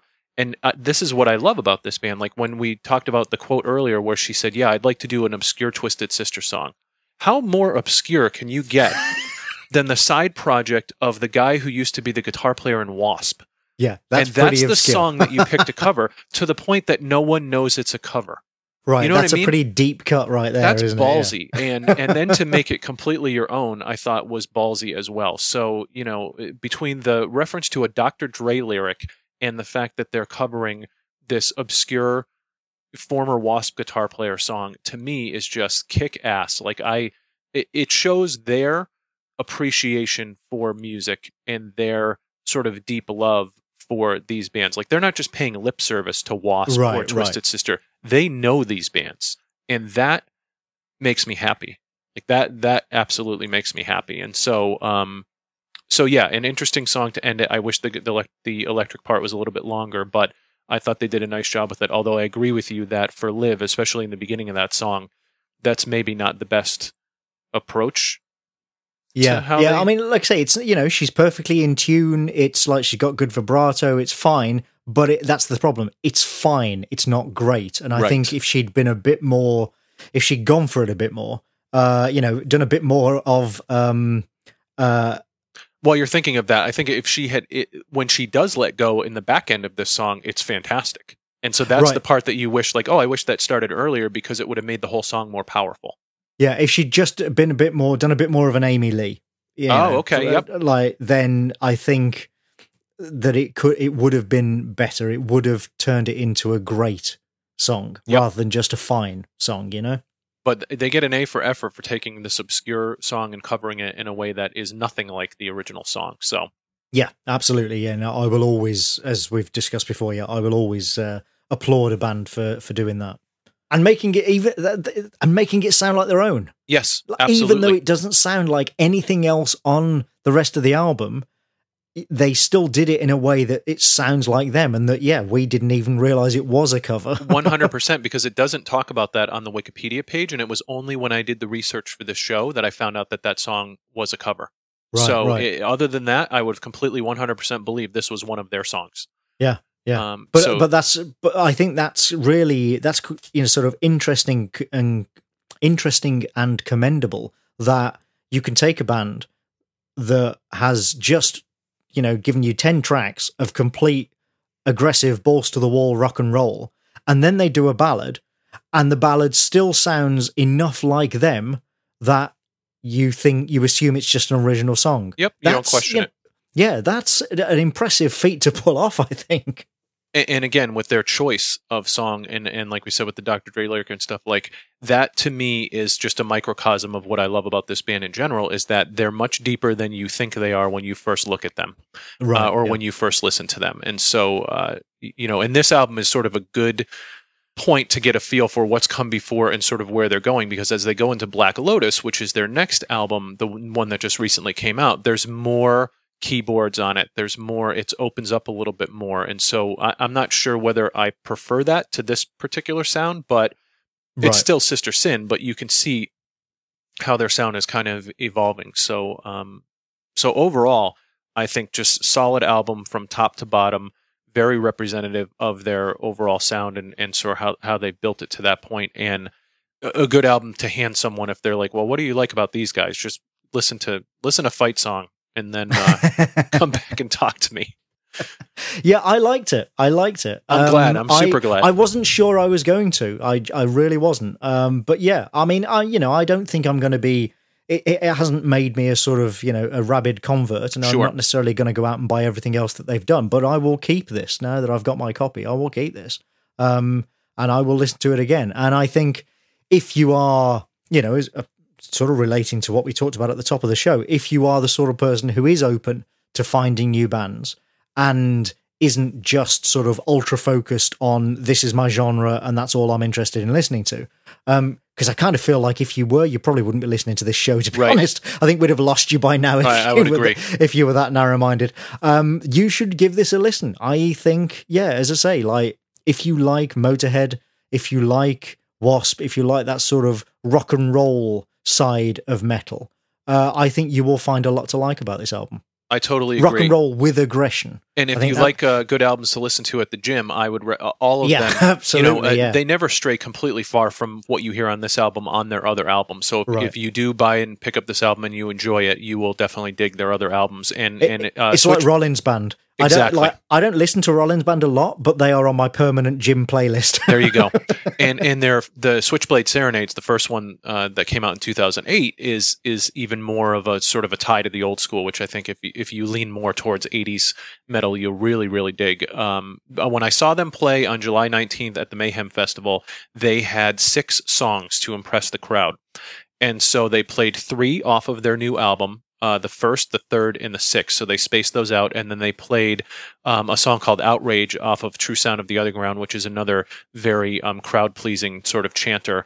And then Fight Song was right in the middle of that set. And when they came out and played when they went into Fight Song, like everybody started paying attention to what was going on then. And so by the time they finished their 2 songs after that, people were won over, and it was kind of awesome to see that happen. What was the other song from this album then? They only played this song from this album. This was the only one.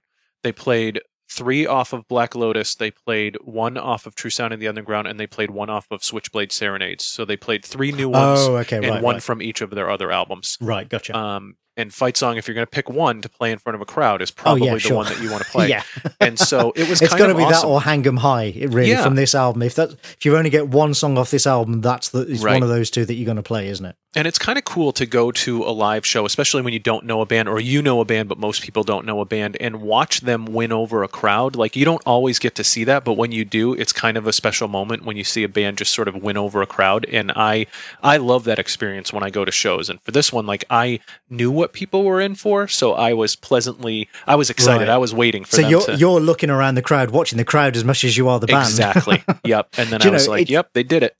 It's funny, when you mentioned that at the start, it reminded me, and you just reminded me again, of the most impressive time that I saw that in action was at an all-day metal festival gig at Milton Keynes Bowl, I think it was.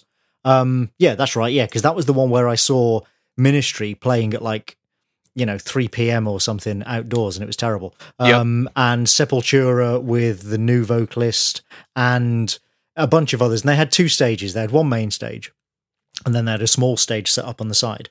And the Milton Keynes Bowl is small enough that they would set up on one stage while the other stage was playing. Yep. So you could watch, every band during the day. And at something like 4 p.m. on, a Saturday afternoon, really not a kind of, everybody's waiting for Metallica were the headliners. Oh, that's who everybody is there. That's who everybody's waiting for, It is not a sort of, it's not a time where the sun's still up. It's a really hot day. Right. People aren't sort of, ready to get down and mosh and what have you. A lot of people are only just barely getting drunk. Terrorvision came onto the small stage. This was back when they were still a thing. That's how long ago this was. And they came onto the small stage, which also had a very small, much smaller PA than the big stage. And they completely won over the crowd because they were clearly having such a great time themselves. And they played stuff that made you want to tap your foot. It sounds cheesy, but it made you want to tap your foot, Not necessarily bang your head, but certainly tap your foot. And they were the first band that really sort of G'd up the crowd and felt like they had loads of energy and were just really enjoying themselves. And they completely won over that crowd. And that crowd was full of basically, thrashers, Yep. And yeah, Terrorvision of all bands. I came away that day thinking apart from Metallica, they were basically the best band on that bill. Yep. And this was a bill that contained Sepultura and Ministry and God knows who else, know? And they were all a bit lackluster. But Terrorvision did 30 minutes, may not even have been that, may have been 20 minutes of super tight pop rock that everybody was dancing to. Yep. It's fantastic. Yeah, I love those moments. I've seen Zakk Wylde do that with Black Label Society when people just knew him as sort of the guitar player for Ozzy's band, and his band is super heavy and especially live. Like it's very much in the Motorhead vein of like louder than everything else and just make your ears bleed and stuff like that. And I've seen Rob Zombie do that. I mean, after he was done with White Zombie, when he was doing his solo thing, I saw him at Ozfest a couple times where I think that people who kind of dismissed him and had never seen him live really were blown away by what a great live show he puts on. White Zombie themselves made their reputation as a live band. Yep. You know, that was how they sort of built their fan base and their reputation. So I've never seen Rob Zombie solo live, but that doesn't surprise me in the least. Yeah, and that was at a stripped down show where he doesn't have the walking robots on stage and everything. This was just live performance, and it was really, really good. So, Cool. So awesome. So as we wrap up Sister Sin, what is my homework for the next episode? Your mission, should you choose to accept it, is to listen to the seminal album by my second favourite band. We did my favourite band before when we did Paradise Lost, and then we did the new band with The Defiled. Now we're going back in time a little, and we are going to do the 1993 album from My Dying Bride called Turn Loose the Swans. All right. I have not heard that album. Possibly the most pretentious album title in the history of metal, but I'm in a looking good forward way. to it. They are My Dying Bride are one of the big three of doom metal, along with Paradise Lost and Anathema, who are now actually more of a sort of prog rock band. But they're all from the same sort of area. Anathema are from Liverpool, My Dying Bride are from Bradford, and Paradise Lost from Halifax. And if you know anything about England, you know that that's all basically where I live now. They're all very, very close to one another. Yep. Something about, go figure, you know, this area at that period of time produced this sort of doom metal movement. And My Dying Bride they're still going. They are actually just about to release their, I think, 15th album, but this one that we're listening to is their second. Okay. Which may seem like a strange choice for a band that's had so many albums, but it is, and it's not even, it's my favourite album of theirs. It's not necessarily their best, but it is my favourite, and that's partly because of the circumstances and time in which I heard it. But it was seminal. It was absolutely, it's, almost every doom metal band that you have heard since 1993 has been influenced by this album in particular. So I think it's an important album to talk about, but also just genuinely one of my favourite albums, and also very, very different to anything else that we've covered on the show. Awesome. I can't wait to dig into it this week, so I will be all over that. And again, I'm enjoying my education in bands that I haven't really had a lot of experience with. So, well, and same here. I finally had an excuse to listen to Operation Mindcrimes. There you go. I'm so glad you like the Sister Sin one, though. That makes me very happy, because that is that's a band that I have become quite an evangelist for over the past few years, for sure. Awesome. All right. Well, see you next time. All right. You too.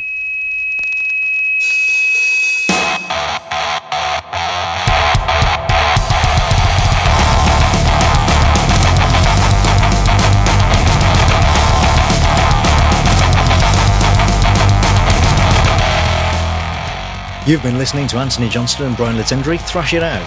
If this is your kind of thing, please spread the word, rate us on iTunes, and support us at patreon.com/thrashitout. With your help, we can stay completely independent and keep thrashing. If you want to get in touch, go to thrashitoutpodcast.com. Thank you, and good night.